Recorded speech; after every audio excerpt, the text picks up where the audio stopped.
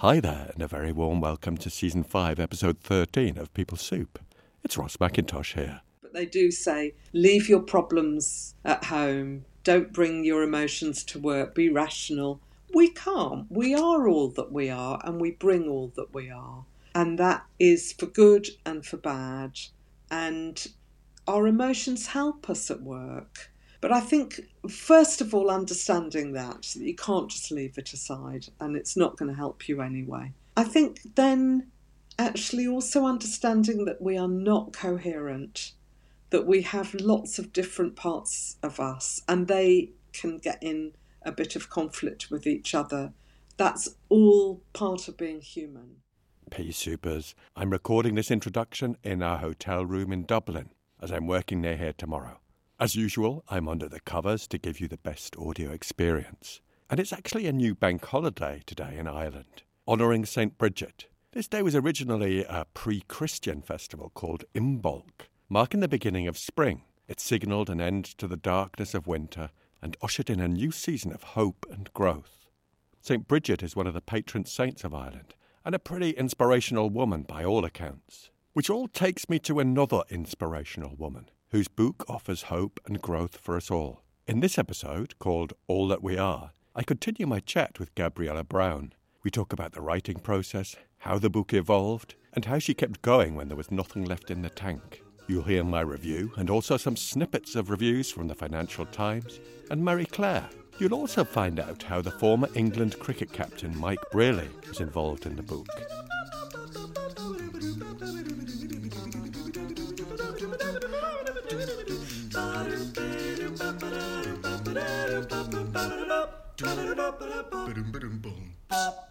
People Soup is an award-winning podcast where we share evidence-based behavioural science in a way that's practical, accessible and fun to help you glow to work a bit more often. Let's just scoot over to the news desk. Reviews are in for part 1 of my chat with Gabriella. I shared this episode in a WhatsApp group, and there were some great reflections. One said, "Lovely, just had a listen as I pottered around. Now ready for part 2. And another friend reflected, "Great listen. Gabriella is a very interesting woman. Love the comment, 'Where would you like to start?' rather than, 'What do you want to be?' Thanks to everyone who listened, rated and reviewed, talked about it with a friend, recommended the podcast. With your help, we can reach more people with stuff that could be useful. But for now, get a brew on and have a listen to part 2 of my chat with Gabriella Brown." I'm a super fan of your book. Let's just remind everyone of the title, All That We Are, Uncovering the Hidden Truths Behind Our Behaviour at Work. And it is out in paperback on the 2nd of February. So on the 2nd of February, the first episode will land. Oh, fantastic. And I've got my review for you, which you haven't heard. Let me just get my bit of paper. A revelatory guide to understanding human beings at work. Discussing workplace issues must be one of the top topics for human conversations. In today's workplace, the context is very rarely static, and we don't always consider or notice how we're showing up, the impacts of our behaviour on ourselves, and more importantly, the impact we have on others. In this book, Gabriella helps us to understand these complex issues through the lens of psychoanalytic and systemic thinking. The stories are woven in such a way to make them immediately accessible and relatable. Gabriella brings her consulting conversations to life with humanity, curiosity, and an exquisite eye for detail. For example, the book is enriched through sentences like, "He fiddled with his red tie, which matched the red laces in his dark blue shoes." It's that sort of detail that just made my heart sing. It just gave me an extra layer of appreciation. Gabriella also shares her own inner dialogue, which again is infused with that openness and humanity. Gabriella peels back the layers to help us understand the fundamentals of our minds and our potential for destructive behaviour. And, at its heart, this is a book about curiosity and hope. The more we can understand ourselves and each other in the workplace, the more we can recognise the shared human condition and elevate our connection, cooperation and compassion. Bravo.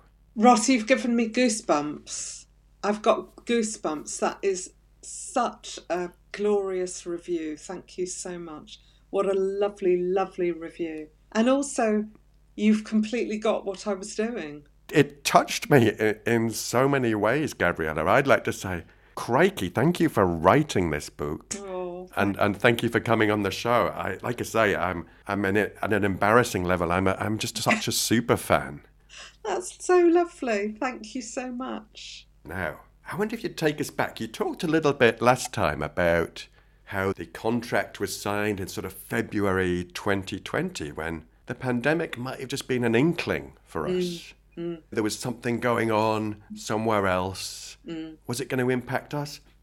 Probably. But maybe take us to the before stages of that. When was the seed planted that started to blossom or grow to write this book? Well, if we leave aside the early seeds of my own work experience, as a consultant, I became very preoccupied with the idea that people like me, and there aren't many of us who apply psychoanalysis to looking at the workplace, but people like me are really poor at taking this out into the world. I mean, how many workplaces would think you could apply psychoanalytic thinking? Very, very few. And yet it's got such relevance because I believe it's the most sophisticated method we have for really understanding the complexity of human nature. And that to me is incredibly important in understanding and improving the workplace. So I got really preoccupied with why are we so bad at taking it out into the world? And that led me to this bright idea where I thought, I'm going to put on a seminar series, and it's about what's leadership got to do with psychoanalysis, or the other way around. I can't remember. And I had all these different seminars. What's aggression, leadership and aggression, what's it got to do with it? Leadership and persecution, leadership and love, leadership and a whole range of different seminars. And I put them on for, I think it was 2.5 hours after work. People could come to one or to all 8 of them. It was entirely up to them. And people came who knew nothing about psychoanalysis, never heard of me, never heard of Working Well. And they came along and they loved the stories and they loved the psychoanalytic theory. And I quite quickly thought, there's a book in this. This is a book. So that's where that immediately started from. I was laughably naive. I did do 9 seminars. I did 2 series. And then I did a project with further education leaders, which was the seminars, but a whole day. And in the afternoon, we'd really apply it to those leaders and their work. And then in 2014, I went off on a writing retreat to start writing this book. And I thought, well, it's easy. I've got 9 seminars, so each seminar is a chapter. Huh? It didn't quite work like that.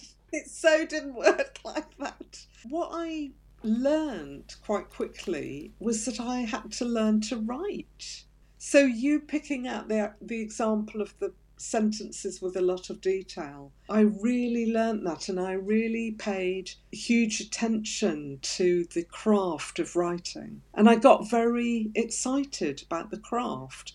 And I started reading about writing fiction and, use some of the techniques, I suppose, of fiction, like that kind of detail where you appeal to the reader's different senses.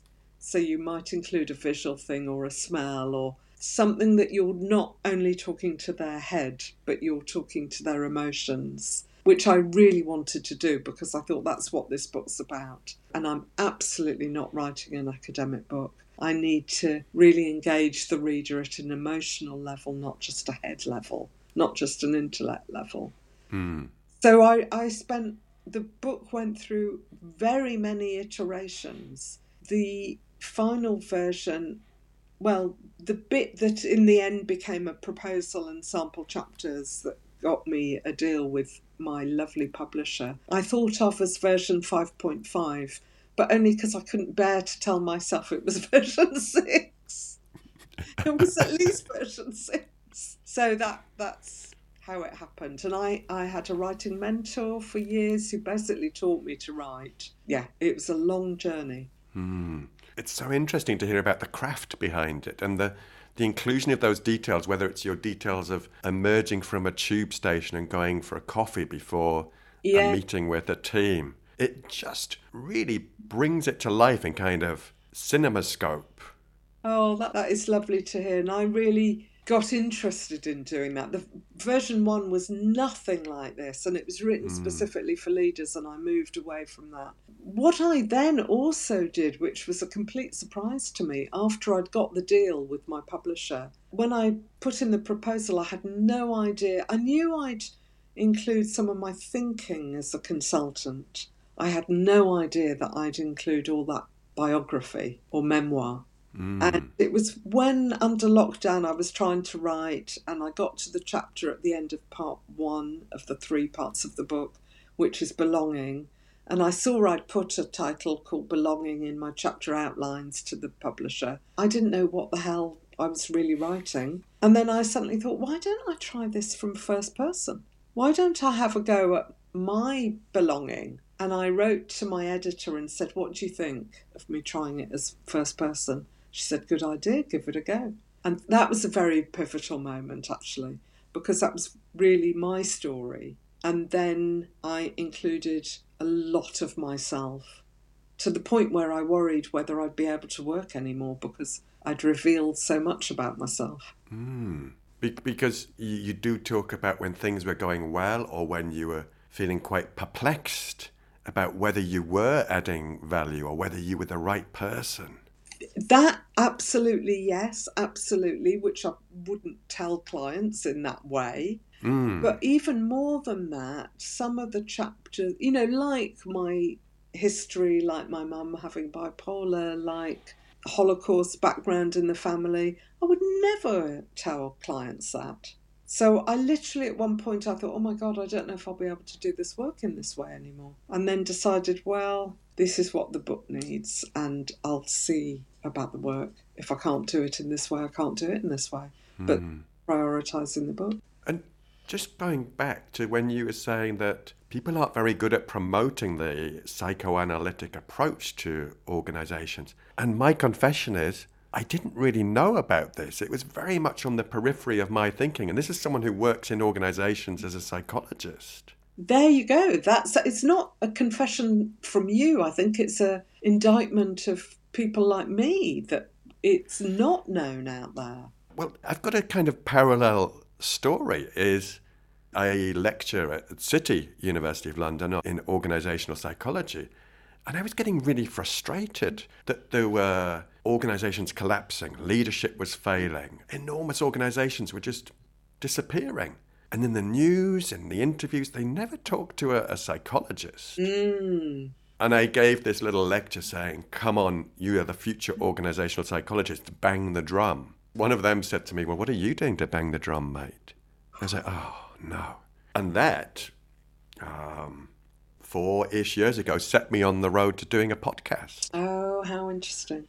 Trying to make some noise that could bring the type of behavioural science that's my speciality. Yeah.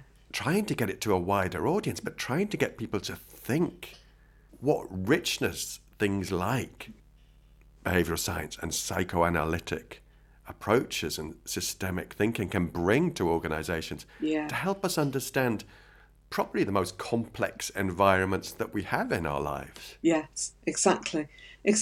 And we just ignore all of that. And that was absolutely it for me as well. I wanted to bring it to a wider audience and make it accessible, because it can be made accessible. And people are often very fascinated by it. It's like I said in my review, Gabriella, that I don't know what the percentage might be of conversations we have as humans, but so many of them will be like, oh, and he turned to me and said this. And I said, you can't do that. And people are meeting with their friends and talking about what's happened at work. All the time, because we spend so much of our lives there.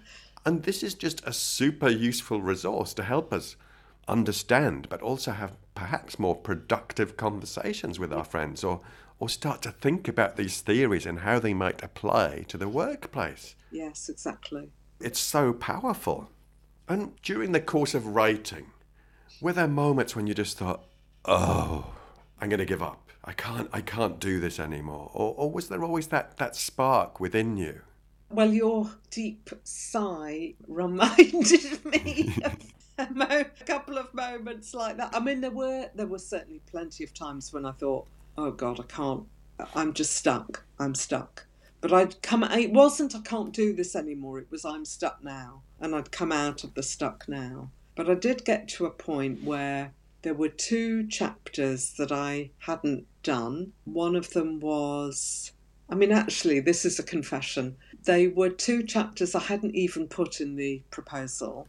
And as I was writing the book and getting on with the book, I suddenly thought, oh my God, I haven't got a chapter on succession. And it's such a major issue in organisations. And I haven't got a chapter on difference. How can I not have a chapter on difference? And I said to my agent, I've come up with 2 new chapters. Or I said to my editor, anyway, they were like, fine, go with it. But I had been working phenomenally hard. And I had to go at the succession one. It really took the last bits of energy and resource I had, but I did it. And then I tried the difference one, and I thought, I haven't got any more in the tank. I can't do it. I can't write another word. And I wrote to my agent and I said, I can't do it. And I was so naive again about the publishing process. And I said to her, I'll have to add it on later down the line, maybe when it's already with the publisher. I cannot do it now. And my agent, who's great, she said, no, you can't do that. You can tweak it when it's with the publisher. You can't add a whole new chapter when it's with the publisher. I didn't even know that. And she really helpfully, she said, why don't you think about what it is that you want to do and what's blocking you, and let's have a conversation about that. So that was really helpful and really supportive. And actually, I didn't take her up on the conversation because something happened to me that I thought, okay, I've just got to do it. So I did it, nearly killed me. I thought it was the bee's knees. I sent it to her, my agent, who by then, because she was going to read the whole thing before it went to the editor, by then she'd read everything. So I wouldn't normally send her chapter by chapter. I sent her each of the 3 parts. But this one she hadn't seen, so I sent her this one. And she has made a huge difference to this chapter. She wrote back to me and she said, it's a really good first draft. And I thought, oh my God, a first draft. Oh no. And she said, you need to do this. You need to make this a chapter that's part of your book. This is too much at the moment, the sort of thing you'd find in other books. This has got to be relevant to your book, and it's got to have longevity. I mean, it made absolute sense. But basically, I had to start again on that chapter. So A, I thought I couldn't write that chapter, and B, when she said it's the first draft, I nearly fell under the table. Oh, goodness me. But I'm so grateful to her because actually I'm very proud of that chapter now. And it is very different from other chapters on difference and discrimination. Very different. And that's thanks to her. Wow. It's so great to hear about these moments in the process. And when did the title emerge? That was connected to the agent. So it was called various things, but the last thing it was called when I proposed to get the literary agent, which you do before you go to a publisher. Right. You don't go to the publisher, the agent goes to the publishers. I sent it to the literary agent, the proposal with the title being Human at Work. And we agreed that she'd become my agent. She was very excited. I was very excited. And she said, one thing, title's not right. That is like a subtitle. She said, you need a title that speaks more to the narrative nature of your book. And this isn't it. So that was Christmas. I got my agent just before Christmas 2019. So over Christmas, I did the bits that she said. There wasn't much to do. I was very lucky. But the main thing was thinking of a title, and I thought of things. And at the beginning of the year, I sent her a couple of possibilities and she was like, yeah, it's the right direction, but no. And then suddenly I got it. And I wrote to her, she said, I'm very happy with that. And I'd been going, which I didn't mention earlier on, but I'd been seeing Mike Brearley, who was the president of the British Institute of Psychoanalysis for a while, but also, some people will know, Mike Brearley was a very well-known captain of England cricket a long time ago. Yeah. Reputedly the best captain of England cricket because he was so good with people, and went on to become a psychoanalyst. And I'd gone to him to consult to me about the seminar series I ran, because I thought, well, I'm trained to use psychoanalysis in the workplace, but I'm not a clinician. I need someone to check I'm getting this right. And Mike was wonderful, and he stayed the course as I was writing the book. And I wrote to him and said, this is the title I've come up with. And he wrote back and he said, I think it might be genius. 4 small words. I think it might be genius. And I thought, well, Mike Brearley telling me it might be genius, I'll take that. Yeah, I'll have that. Yeah. I'll have that, yes. Wow. And I've been really pleased with the title. You know how sometimes you think I think something's great, and then a month or a week or even a day later I think, no. But I've stayed really happy with this title. And I tell you, it's so impactful because of the cover image and the font.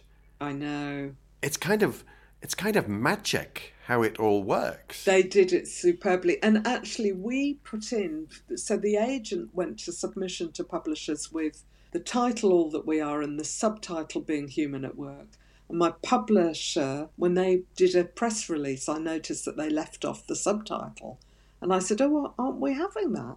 And my editor said, you can use it for now by all means, but I think we're going to come up with something better. I think we'll find something better. And we came to this with the help of one of the wonderful things about a publisher. So I had a lovely, creative back and forth emailing with my agent and my editor about possible subtitles at one point. And it went to the publisher's marketing and sales people. And they said, no, we can't sell that. That's not all right. And my editor said, oh, I'm really sorry. And I was thinking, no, don't apologise. This is great to get this professional input at this point from marketing, sales and publicity. So the 3 of us had another toss around and we came to uncovering the hidden truths behind our behaviour at work. And then the marketing and sales people said, yeah, we can do that. Isn't it interesting, the skill of these people at each stage in the process? Exactly. And then it went to design for the cover, and my editor briefed the designer. I was given 3 options, when the designer had done the job, and this was far and away. My editor, when she sent me the 3 options, she said, we all have a strong preference, but see what you think. And it was like, when I saw this, it was, oh my God, that's brilliant. Absolutely. And my agent also was delighted with it. It's so strong. It speaks to just wanting to go and pick it up. Yeah. And bookshops really like it. They say, oh, this really stands out. It's great. So how is the book being received? I've read some fabulous reviews on your website, and I'll make sure all these links are in the show notes. But how's it been received? I really, really must update the website, because actually for the paperback it's been received with incredibly lovely, touching, delightful and proud-making reviews, real critical acclaim. So I'm completely delighted by that, and by all sorts of a lovely range. So on the paperback version, on the front cover, it's at the top, it's Compassionate and Discerning from Gwen Adshead, who wrote The Devil You Know, which is a wonderful, wonderful book. And at the bottom, that was on the hardback, but at the bottom, it's Julia Hobsbawm, author of The Nowhere Office, which is just so of the moment. Julia was ahead of the moment in writing that. And she's written, I couldn't believe it when I saw this, she's written one of the most important books about the workplace ever published. I mean... Drop the mic. Yes. And then on the back, the Financial Times got behind it. They've been completely wonderful. So on the back cover, it starts with a remarkable book. It will move you and awaken a new respect for your colleagues and even your employer. Brown moves effortlessly between memoir and professional insights, and the result is, like all workplace dramas, gripping. And at the bottom of that is Marie Claire UK, and I love that the juxtaposition of the Financial Times and Marie Claire. And Marie Claire have said essential reading for anyone who's ever felt rattled by workplace dynamics. And then inside, there's 2 pages of wonderful blurb. Wow. My goodness. All modesty, as you see. There's no trace of modesty, I'm afraid. I'm boasting. I'm so delighted and proud. As you should be. I'm delighted you're making this impact and bringing your discipline to a wider audience. It's phenomenal. That was my aim. That was absolutely my aim. Well, I would say mission accomplished. I hope. I mean, I'd love, lots of people to buy it, but the critical acclaim is just wonderful. I couldn't have dreamt I'd get such acclaim, actually. So, Gabriella, what next? Any plans in the pipeline? You talked about your seminars. We talked about your book. Any plans on the horizon? Well, I've been really lucky because of the book.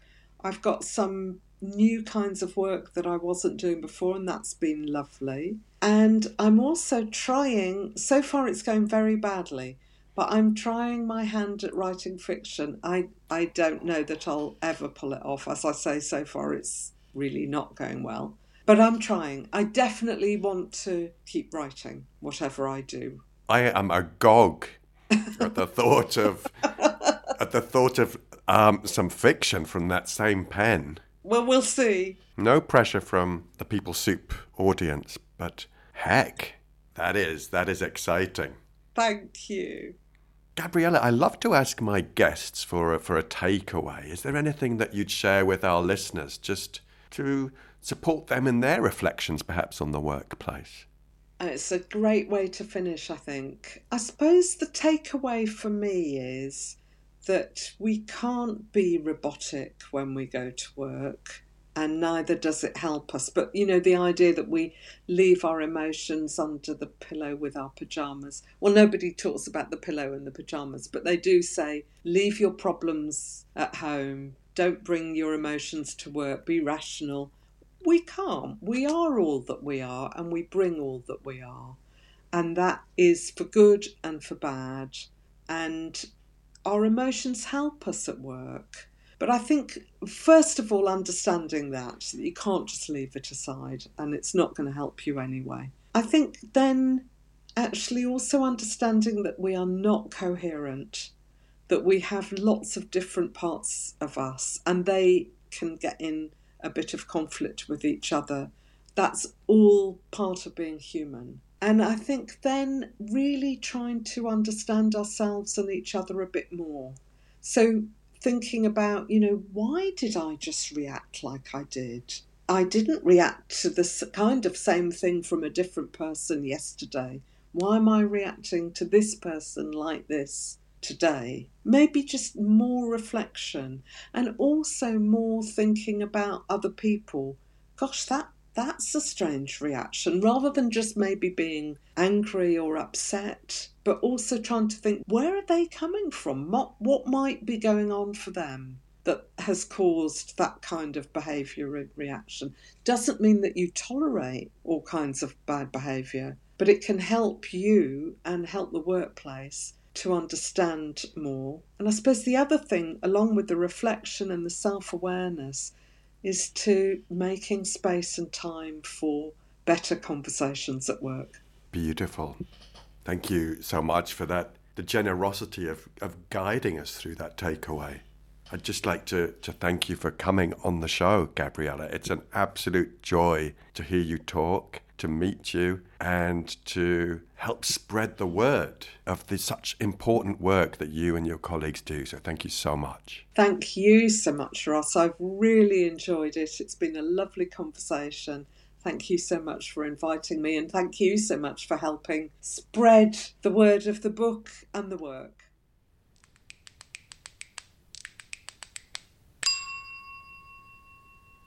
That's it, part 2 in the bag. Thanks so much to Gabriella for being a thoughtful, open and fun guest. We love to get your reviews and reflections. Let us know what you think on the socials, or drop me an email or even a voice note on WhatsApp.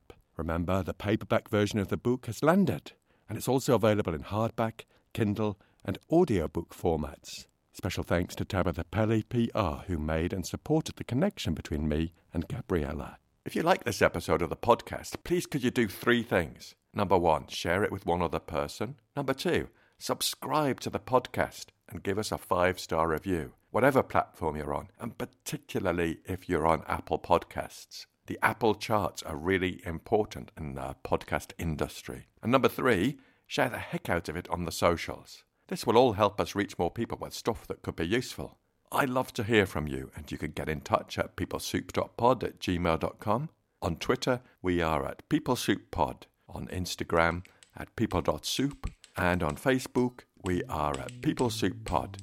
Thanks to Andy Glenn for his spoon magic and Alex Engelberg for his vocals. Most of all, dear listener, thanks to you.